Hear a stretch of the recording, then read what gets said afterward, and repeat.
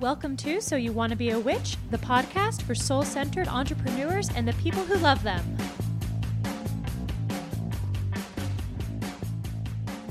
Hello. Welcome to Free Coaching Thursday. Whether you are listening over on the podcast, which means it's Tuesday or later, catching us here live on Instagram or catching this replay on IG Live, thank you so much for being here with me today. So what is Free Coaching Thursday? Real quick, I am your host, Sarah M. Chappell, your business strategist, business coach, business philosopher. We get to do some philosophizing today. Thank you to somebody who submitted a great question on that front. How Free Coaching Thursday works is that on Wednesday over on my Instagram at Sarah M. Chappell, we post a little question box in my stories. Drop your questions there. Thursday, I come here and go live to answer as many of your questions as possible. And then you can, of course, catch this replay over on our podcast at So You Want to Be a Witch on Tuesdays. So you don't have to be on social media to listen to this. Or, of course, we push it over to the Instagram feed as well. Today we have some really fantastic questions. We have questions about essentially assessing new hires. When is it worth it? When is it not worth it to have somebody on board? Creating and making things in the face of economic and ecological collapse. Fantastic question. That's where I get to be put on my business philosopher hat. And also a question about breaking down starting a business into bite-sized pieces and tasks. So really excited to dive into these different things today. And again, this is a tool for y'all. So whether you're catching this over on the podcast or you are here on Instagram now, come join us on Wednesdays. Use that question box, drop your questions, and I will answer as many as possible. So let's dive in to some fantastic questions today. Our first question today says, I impulsively hired a project manager. Should I wait out the 3-month probation or let it go? This person submitted another segment as well to add a little bit more info. They hired a friend, and so far I feel like they are still doing all the work, so it hasn't been helpful. So hiring is honestly a skill, and even more than hiring is a skill, working with people and managing them is a skill. This is, I think, the first piece that, and I think I'm probably guilty of this in the sense that sometimes we don't have the room in something like an Instagram Live, or definitely not like in an Instagram post, to go into the nuance of what hiring is really about.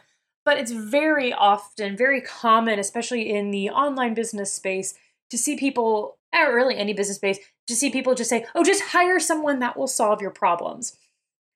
Hiring people simply creates new problems. Now, problem, we tend to kind of culturally view that as like a very negative term. Let's say maybe we say challenge, new challenges. So just because you hired someone doesn't mean that you don't have a challenge still. Your challenge just is different. Now your challenge is, how do you communicate effectively with this person? How do you help them to hold themselves accountable? And how do you help them to achieve the job that you want them to achieve? This is an issue of training. This is an issue of communication primarily. This is an issue of management. And a lot of times when we hire someone, especially if you've been alone in your business for some period of time, or I know this particular person has been super fucking busy, a lot of times we hire somebody and we're in a place of desperation. We're like, please help me, right? I need help. First of all, and not to you in particular, but in general, and if you haven't, you can check out our podcast episode that's going to come out after this. So if you're listening to this on Tuesday, it'll be on Thursday, or you can head over to the Instagram feed and find the quote block that says identifying bottlenecks in your business. If you wait so long to hire someone that you are feeling desperate, that is a sign that you have waited too long. And this is a really hard lesson to learn. And this usually comes back to a business bottleneck issue. Often in our businesses, we wait too long to hire, especially initially, because frankly, it's a lot of fucking money. And you're like, oh my God, I'm going to hire someone and then I have to pay this person and I'm responsible for them. Even if it's a contractor, right? You are like, oh my God, I have to pay this person too. And so we wait and we hold off too long. And that means that the work, the stress, and the overwhelm has piled up. And now this new person comes into your company and you're like, fix it. And guess what? They can't. They can't fix it. They can't fix it because they need you to transmit the institutional information required in order for them to fix it. So this is one of the problems with waiting too long, is that we tend to be at this burnout, bottleneck, just explosion space. And we are here hoping that someone is going to come in and solve all our problems for us. The reality is that step one is that it is still your job to solve the problems. It is actually not your employee's job. It is not your contractor's job. to solve your problems. They can't without your help. So that's kind of before we get into the specific question, my kind of pre-frame on this is that you're probably waiting too long to hire. If you're starting to feel this desperation, chances are you need to. And you need to do it before it goes too far, or else you will not be able to effectively manage and support that person in doing their job. And hiring people is not a Band-Aid. It does not magically fix things. It isn't going to get rid of your challenges. It's going to create new challenges that ultimately you get to solve, which is exciting. If you're a business owner, you're probably a challenge solver. That's one of our skills, tends to be. So there's that. So I impulsively hired a project manager. The impulsively part is the first piece, right? That's where I'm kind of speaking to a little bit of this desperation. You're overwhelmed, you're busy, so you hired someone, you're like, oh my God, I need help, and you just went for it. Awesome taking action, but that impulse means you probably did not plan for this person to actually come into your company. What that tells me, and based on the little bit more information that you gave me in your other little post, is that you have no systems in place for this person to actually be able to do their job, which is why you still feel like you're doing all the work, because you are, because that person doesn't have what they need from you. So should I wait out the 3-month probation period or let it go? That's kind of up to you. Whether you let this person go or you keep them on, you're going to have the same problem, which is that your business is not yet structured yet to bring in help. So here's what I mean by that. When you hire someone into your company, even if they're a contractor, even if they're an expert in what they do, they still need to learn your company, your business, your customers, your systems. And oftentimes, essentially, small business owners have no onboarding process. They have no process by which they teach people this institutional knowledge. Oh yeah, these are our offers. These are how we communicate with our customers. This is how we do this thing. This is where you find this information.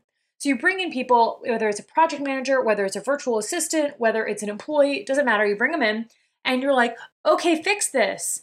And they have nothing. They have no information. They have no access. And so they are coming and asking you questions all the time, and you're still doing all the work. So the good news is that this is completely solvable. This is completely solvable, but it requires a little bit of practice and it requires a little bit of time. So I think just to answer your question, before we get into how to actually do this, to answer your question, you need to decide, do you have the time to actually help this person learn their job right now or not? And if you're not willing to do that, that's okay, but then yes, you should let them go. Don't drag them on for 3 months if you're not able to carve out the space to help them do their job. And, we can often think of this, I bet a lot of us can think back to places that we've worked where we haven't had the support we needed, where we didn't know where to find the passwords, right? Or we didn't know who we needed to talk to for this information, or we were just kind of like thrown out there, figure it out, right? And then shocked when our bosses were unhappy with us and we were like, well, we don't have any training, right? You are now the trainer. You are now the boss. So that the onus is on you to facilitate that person being able to do their job. So that baseline is, if you do not have the time or the ability to do this right now, then yes, let them go. Don't drag them on for a few months. It's not worth it. It's going to be stressful for both of you. And you also mentioned this as a friend. That's the kind of thing that ruins friendships. I firmly believe you can work with friends, but that requires extremely clear communications, boundaries, and systems, which I think is exactly what you most likely do not have in place right now, which is exacerbating this issue. That said, you can get these things in place. So here's the breakdown, right? There's 2 pieces of this. First of all, you said you hired a project manager. I would love to know, especially because this is a friend, is this someone who actually has project management experience? And do they have experience working with small businesses like yours? Because often the more skilled the person is that you hire, the less you have to train them. They're usually contractors. They're usually people who have specific skill sets. And often if they are contractors, they are accustomed to coming into people's businesses and solving some of these problems for them. But the fact that that isn't happening here maybe suggests to me that this person has a little bit of project management experience, or you hired them to do that job, but that isn't actually they're not selling themselves as a project manager. They don't run like a project management business or something. But in general, if you have a fucking trash fire situation in your business, you're at that desperate point, you're going to be best served by essentially overpaying for a high-priced contractor to come in and solve your problems, or at least that is the closest thing to the business Band-Aid. So it comes at a premium to hire somebody who has that skill set, somebody who already has pre-existing knowledge of your softwares, of your programs, or is able to learn them very quickly. The other option is to hire someone who doesn't know these things. They need to be trained. Often that means that their rate is going to be lower, even if it's a contractor, but you have to put in the time to train them.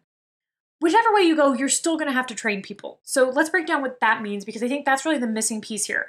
This mistake of saying, I'm going to hire someone and they're going to come in and magically fix everything, that's the breakdown. Doesn't matter who you're hiring, who you're bringing in. If you can't help them do their jobs, they're not going to be able to do their jobs. So there's a few things. First of all, if you hired a project manager, I would recommend that you are extremely clear on what specifically you want them to help you with. Which projects? How are they going to know that they're doing their job? What metrics, what things need to be done on what timeline? What specifically? Because I think what happens a lot is people hire folks, and like I did this at the beginning too, and I'd be like, go make this PDF. But they don't have our brand kit. They don't know what it's for, who it's for. They don't know, I'm like, are they supposed to write it? How are they supposed to lay it out? And someone would send me something back and I'd be like, oh my God, this isn't what I wanted at all.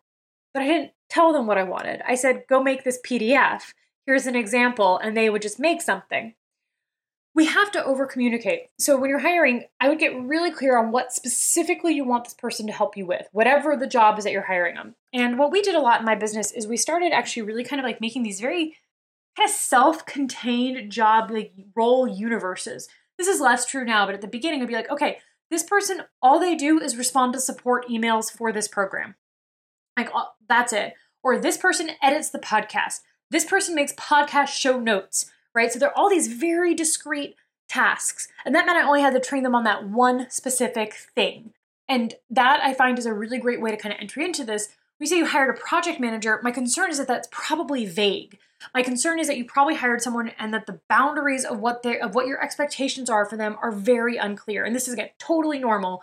This is the learning curve. This is the next great challenge in your business. Welcome to the next level. This is it. Managing people is the next great level. So figuring out what specifically it is that you need help with. And then you need to train them on how to do that, how you want it done.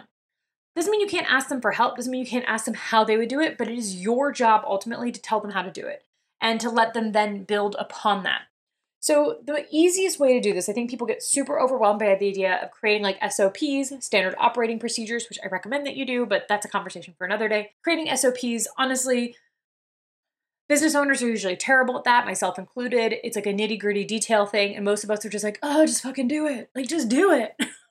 And we're like, why can't they read our minds? Why don't they know what to do? Because they're not you. They didn't create the system. The easiest way to do this is simply to make a screen video of you doing the thing you need them to do, and then sending it to them so they learn how to do it. That's it.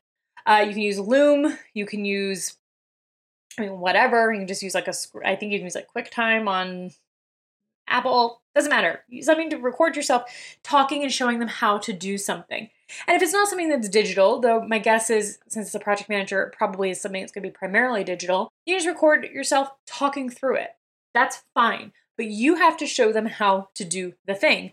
The next step is that you should get that person then to write that out into a process. You make the video, they turn it into the SOP.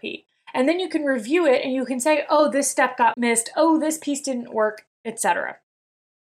So I'm going to kind of like come back just a few steps and recap here. For you personally, should you let this person go? Yes, if you are not able or willing to make the effort to train them, because that's your job. And it can be really hard for us when we're like overwhelmed and busy and realize, oh, hiring this person actually now is another job because I have to manage them, because it is. And it can take a minute. I would say it probably takes at least 3 months for most people to settle into the flow of a new position anyway. So that's why 3 months tends to be a good probationary period. But if you don't have the capacity right now, let this person go. You are probably going to ruin your friendship if you keep them on. It's going to be really hard for you guys to maintain healthy communication if you are not able to step up in this management role now. If you do want to step up in this management role or to prepare for next time, you need 2 things. One is a very clear scope of work for this hire. What specifically are you hiring them to do?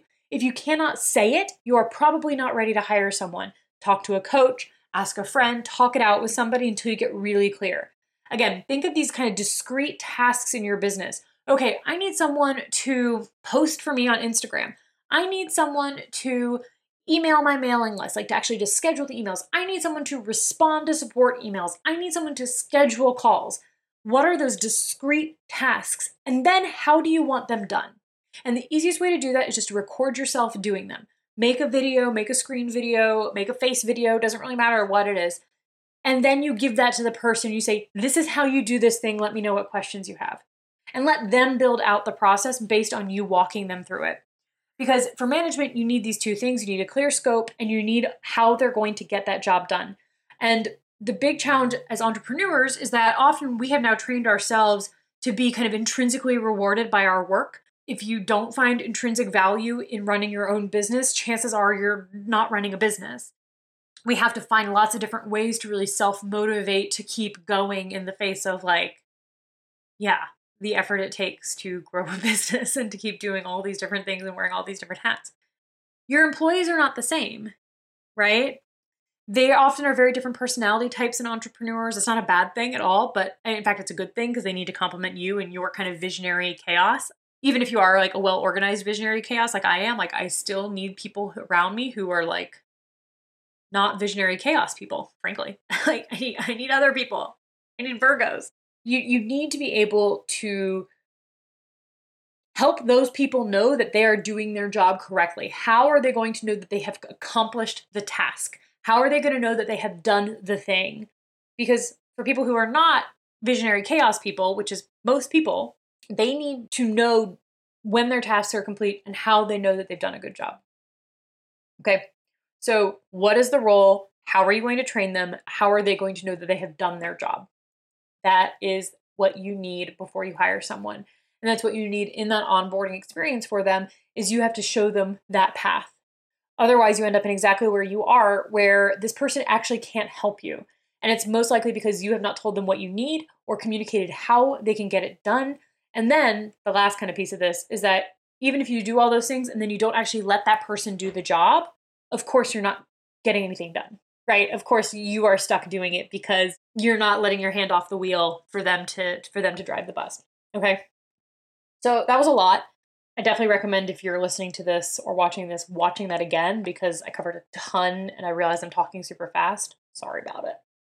But yeah, and for you in particular, impulse is fine, but now you have to decide, can you step up to the plate to this responsibility and to this challenge? And if the answer is no, then let this person go. Let this person move on. All right, let's go into our next question. How can I break the first steps of starting a biz into smaller, less intimidating pieces? Well, we have a slight challenge here just simply because I don't know what's intimidating to you, but I think that there are a few things. First of all, people tend to start businesses and get really wrapped up in the big long-term vision. And there's a lot of comparison that happens when people are starting businesses. So they'll, often we start them because we're inspired by other people. We see, oh, that person can do that thing. That's possible. Cool. I want to do that thing, right? We use this as an inspiration. Inspiration is awesome, but it tends to make this feel like this massive project. So I think the first thing, and this is kind of an overall like biz tip, right, is that there are times when we want to be in this massive multi-year, 10-year scope. What is the big vision of the business? And then we have to set that aside and get down to work today. So that first step probably is to give yourself the space to dream and envision and like go fully into the possibility of your successful, sustainable business, whatever that looks like for you. Have that 10-year vision, map it out, write it out, take notes, put Post-its all over your house, put it on, your whiteboard, whatever your thing is. And then you have to let it go. You have to trust that that vision is like in a part of your brain that you have like externalized it now, that it is like, it is clear as it's going to be now, and you have to let it go. Because if you keep holding the big vision, then getting started is going to feel intimidating because part of your brain is 10 years down the road when you have a team of 50 and are helping this many people and you need this kind of solution, but you're here today. So that's like the first thing that kind of emerges when you ask me that question is that my chances are part of your brain is kind of hyper-focused on a long-term vision that actually isn't going to help you right now. So carve out that space to do that. And those of you who have already started your businesses still do this. I did this last week. I've spent about like a week and a half actually focusing on like bigger picture vision and starting to bring that back down. I try to do this quarterly in practice. I rarely spend enough time on it, so I'm kind of playing catch up. This is good to do at any time, but you have to bring it back down into the present moment and into really the next 90 days. So that's that first step. Second piece to break these pieces down is literally like list them out. If writing things down isn't your way, I love the app Otter AI, Otter like the animal, .ai. That's a voice recording app that transcribes really well. It's free, and you can just talk through all of the ideas and then go through and process them later into steps. But one of the things that when we feel intimidated, usually what it is that we have a bunch of things in our brain and we're trying to remember all of them and trying to start processing action on them at the same time. It doesn't fucking work. Even the most brilliant people I know, at some point your like CPU in your brain, your like active memory in your brain is taken up. And you probably have things other than just like this new business that are in your brain. So get it out of your brain. Every single thing that you think you need to do. I love voice apps for that. Write it down. Doesn't really matter. Because basically, if it's in your brain only, it's not going to happen. Actually, as part of my most recent visioning exercise, I wrote down, I was like, if it's not in ClickUp, it's not happening. If it's not on your calendar, it's not happening. We use ClickUp as our project management software. Regardless, if it only exists in your brain, it's essentially not real yet. And you are using extra energy, and this is kind of probably exacerbating and creating some stress to hold all of those things in your active memory and try to act on them. Get them out of your active memory. It's not what your active memory is for. Your active memory should be for like processing and like holding on to problems like acutely. It's not for keeping track of tasks. And that's like, here's a quick pro tip, business owners everywhere. Stop using your brain to hold all your tasks. Oh my God. Okay. So we want to like get that all out of your brain. Then start to categorize them and group them together and then prioritize them. And depending on how your brain works, this might take a couple weeks, right? I definitely work with folks who, for whom like some of this executive processing stuff is not your skill set. Fine, give yourself the space for it. If it is something you're good at, then just knock it the fuck out. But we have to get it out of your head. We need to group things together and then prioritize them. And I think there's kind of two core pieces usually when it comes to starting a business, and people want them to be the same thing. They're not the same thing, okay? There are the actual like, what am I selling? Who am I selling it to? Is my idea validated things? There's this kind of part. This is what I do, by the way. And then there's the technical things such as, do I need a business bank account? Do I need certain kinds of like insurance? There's stuff like that. What do I legally need to do where I live to set up a business? This as a side note, because this is a question that comes up all the time. Business coaches should not be telling you what to do, by the way. We can provide general information, but this is one of the things people kind of like, I'm not like often enough that I understand there's a sense of confusion. They're like, Sarah, why don't you have more information on different business structures?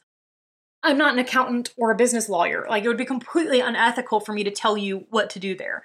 I can provide general information, like this is what this means, but I can't provide advice. Okay, so just to be clear on that.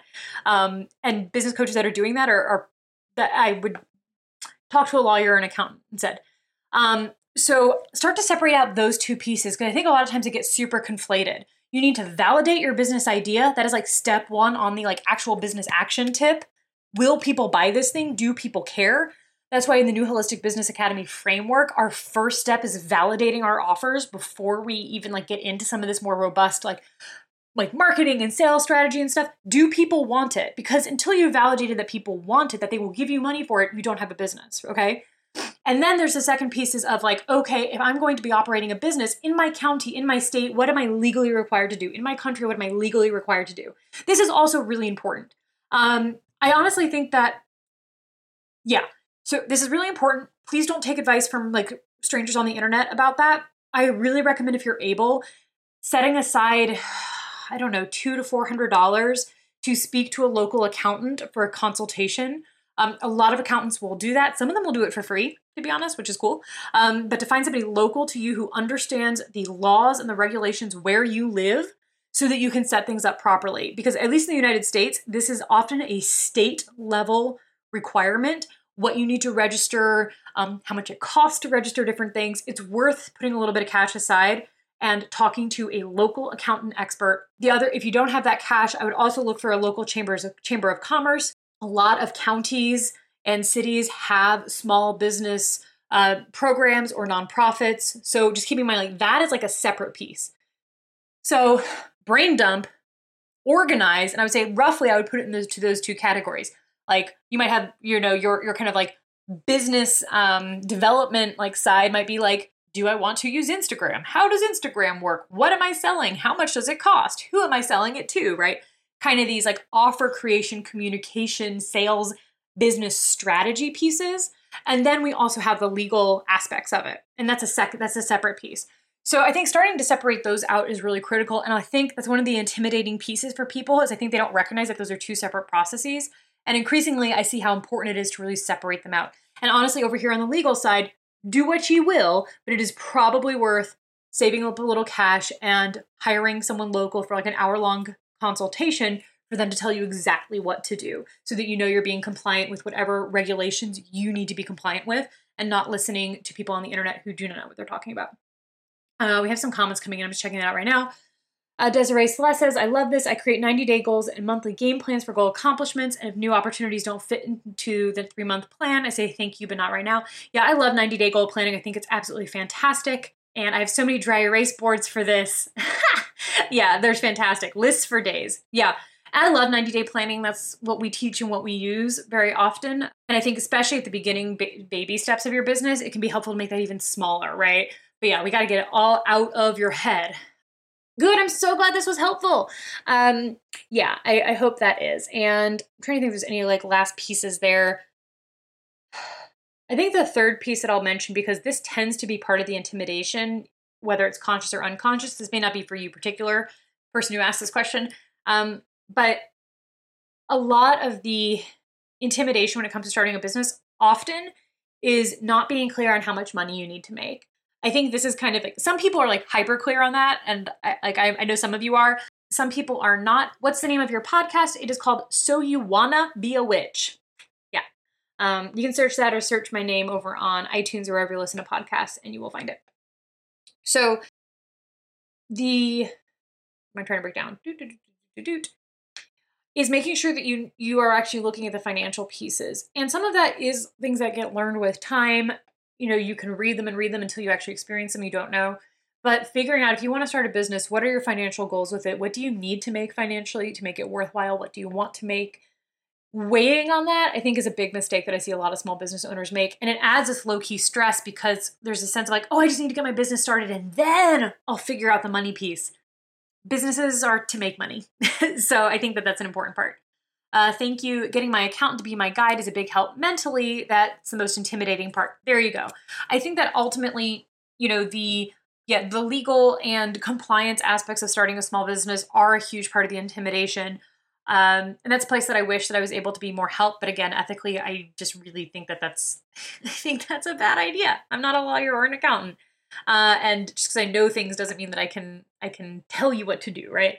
But I would definitely say, and for you listening, but anyone listening, it's many accountants for some flat rate will do a consultation with you. I would probably do an accountant over a small business lawyer unless you're working in something that feels particularly high risk, like making products that people eat, for example, things like that.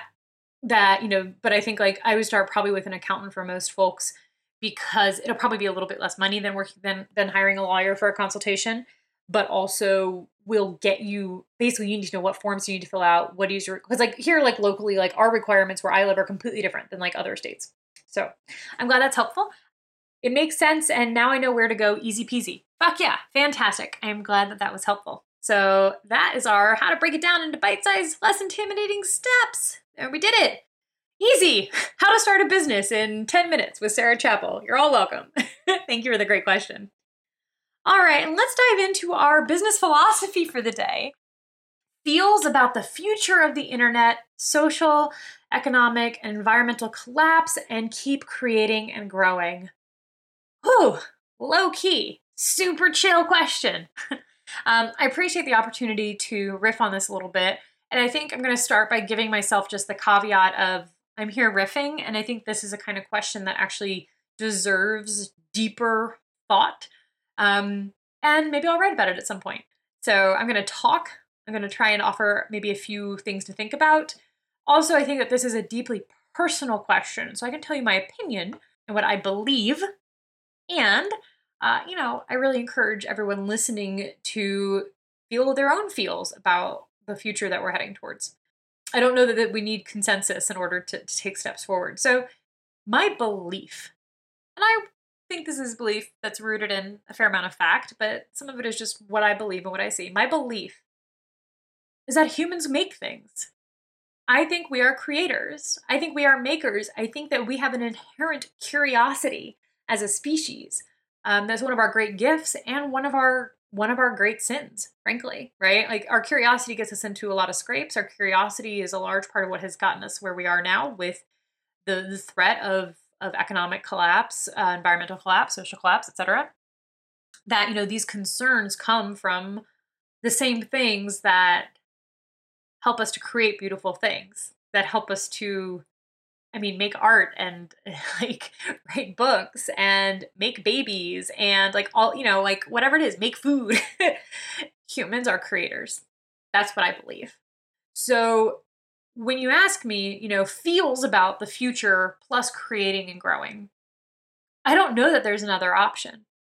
I don't, as overwhelming and terrifying and deeply grief filled as it is to feel impotent in the face of decisions being made by giant corporations and politicians and you're just this like, I feel ineffectual half the time, more than half the time.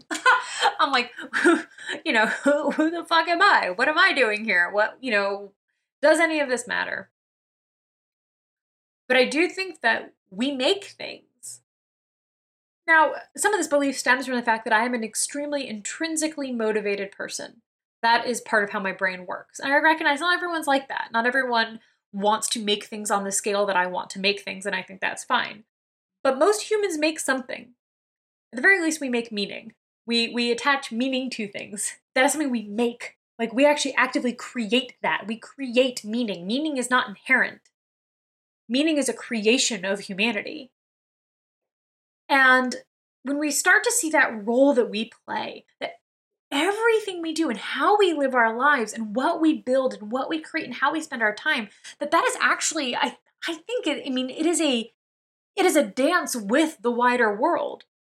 That to me means that we can't stop creating. I think it is both inherent to our species that we create and that we grow and that we change. And I also think that it's critical because here's why. When we create things, we maintain our ability to change. Creation is an act of change. Even if you make the same thing over and over again, it's not literally the same thing, right? You're still making it new. Creating is growth. I wrote a couple years ago about how important I believe it is for us to learn new things.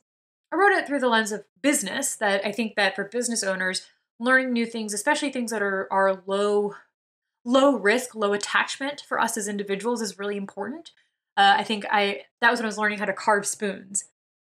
Side note, not a professional spoon carver, probably never will be. I'm not great at it, to be honest. I haven't spent a lot of time on it. I'm not great at it. Wood is weird. Wood is fucking weird. I love it. But I wrote a little bit about this on Instagram because we have to maintain our ability to learn. And that's actually something that does tend to atrophy as we get older. We tend to get ourselves in situations where we aren't encouraged to change, whether that's being in interpersonal relationships, right, where people want you to stay the same. We often, as adults, trade creativity for security. And I think that's a false equivalency. Security, by there, what we mean is control, right? We want the sense of control. And if we continue to learn and change and grow, we are forfeiting control. I would venture that being able to adapt is a better security feature than control is. But the sense that learning and creation are actually critical parts of being human. And that these things, when we maintain them, when we foster them, when we focus on them, when we develop them, that increases our capacity to change. And coming back, I swear this all makes sense. If you're concerned about the future of the internet, social, economic, and environmental collapse, what do we need to address those challenges? We need change. We need to increase our capacity for change. And while this is not an individual issue in the sense that, especially in the United States, like the idea that, you individually are responsible for global warming because you buy milk in a plastic carton or something, right? Like, that has been statistically, and I hope is increasingly culturally debunked, right? This like individualism, like, but in the sense of like, you are culpable. Your personal consumer choices are ruining the world. That's not really what's happening. But we are a society of individual people. And when each of us maintains our capacity for change by continuing to create, to grow, to develop, to shift, to morph, to interact, to let the world change us and be changed by it, then we can also change the world. My friend, mentor, Ren Zatopek, who I know I reference almost every time these days, especially because a lot of you have been asking some of these deeper questions that do start to get into the more spiritual realm, the more realm of belief, the realm of how I think the world works. Ren talks a lot about change and capacity for change as being this really critical part of aliveness. And that often a lot of the challenges that emerge, especially when we step into things like dogmatic belief systems that say, for example, it is a dogmatic belief. The world is fucked and there's nothing you can do about it. And you can't question that. Or else, right? When we kind of get into these dogmatic systems, we lose our capacity for change. We have to trade it because change is threatening in a dogmatic system. Change is not allowed. Questioning is not allowed. So this capacity for change, this like ability to make new things, even if it does, and like I want to meet you there. I think you didn't use this word, but I think for me what comes up, creating in the face of potential doom, it can feel superfluous, right? Like you should be doing something more important with your time. You should be, I don't know, chaining yourself to a tree or something. But if creating is change, if creating increases your ability to learn new things, to make new things, and to interact with the world in new ways, then I actually think it's critical. I don't think it's optional. Well, anything's optional. You can do whatever the fuck you want. This is not a dogmatic talk. I want to be clear about that. I was like, dogma sucks, but only do this. I'm kidding. But that's where I come down on it. Is that our hope lies in the curiosity and creativity of humanity. The very things that continuously get us into trouble are also the very things that enable us to envision new ways of living in this world. New solutions. New things only come from change. That's why we have to keep creating and keep growing.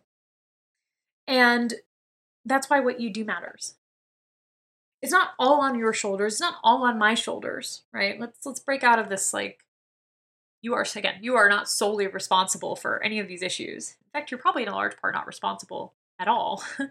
Being within a system is not the same as creating it, though we can obviously participate in and do in many harmful ways, sometimes without a lot of choice.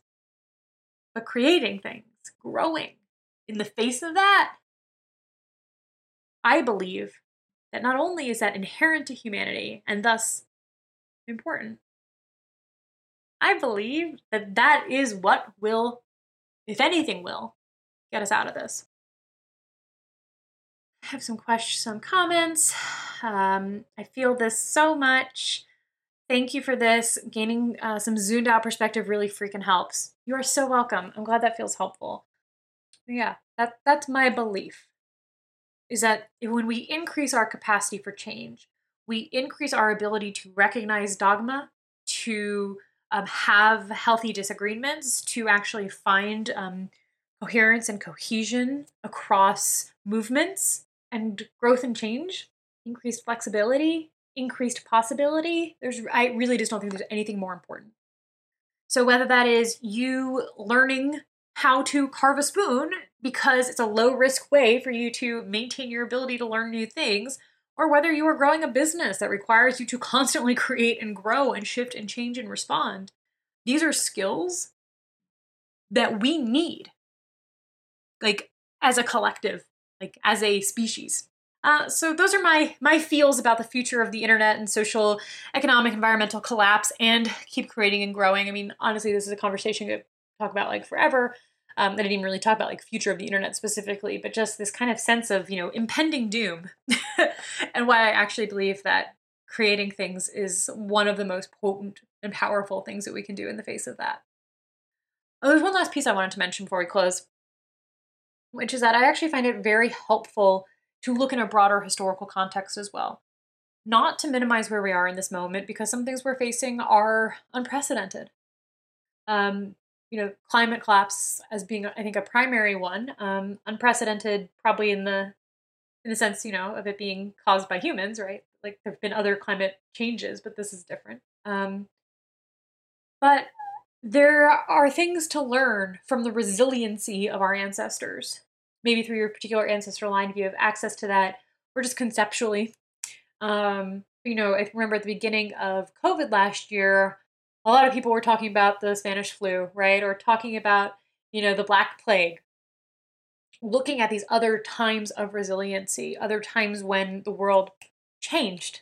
And sometimes some of those moments where these changes were acute, right? We're like, oh fuck, that was a change.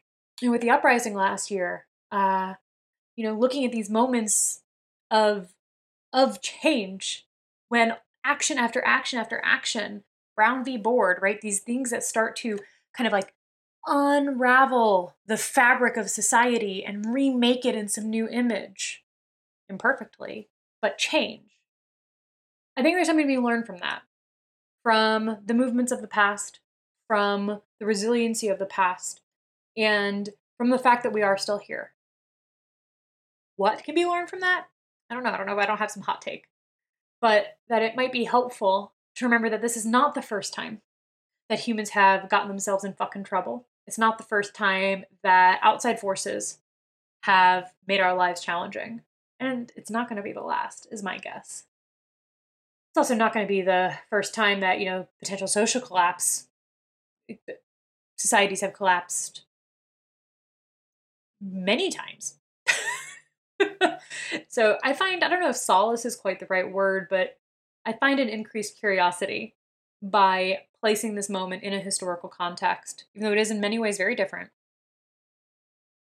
and seeing that change has happened before. And I find that helpful. Again, if we maintain that capacity for change, then change can happen again. So, and from a witchy perspective, this can be a fun place to, chat with your ancestors. My friend Ren says, your ancestors probably can't help you monetize your blog, but a lot of them probably know how to deal with a plague. So, some things to think about. I hope that's helpful. Some thoughts. And again, something I honestly am always thinking about, and I will work on maybe some more coherent versions of that. So thank you all so much for joining us for Free Coaching Thursday. If you are listening over on the podcast or you are here catching this replay, here's how you can participate. Every Wednesday over on Instagram at Sarah M. Chappell, we post a question box in my stories, and then on Thursday around 1 p.m. Eastern Time, I go live to answer your questions, to riff, to talk about the meaning of the world. And it's absolutely my delight, as always, to offer any support I can to you. Whether it is practical or philosophical, I am here for that. So we will see you here again next week. And if this is something you benefit from, I have a favor to ask you. If you are on Instagram land, then please share this with a friend. Let people know that they can participate in this and get the support. And those of you who are listening to this podcast, it would mean the absolute world for me as well, if you would head on over to wherever you listen to your podcast and leave a review. A written one would make my world spin, just about, helping us to reach more people with this free resource. So if you can take a moment out of your day to pay, if you will, quote unquote, for this free resource with a moment of your time, I would truly appreciate it so we can keep helping people in this way. All right, y'all, I will see you next week. I wish you joy, ease, and yeah, and change and capacity for change. I'll see you all later. Bye for now.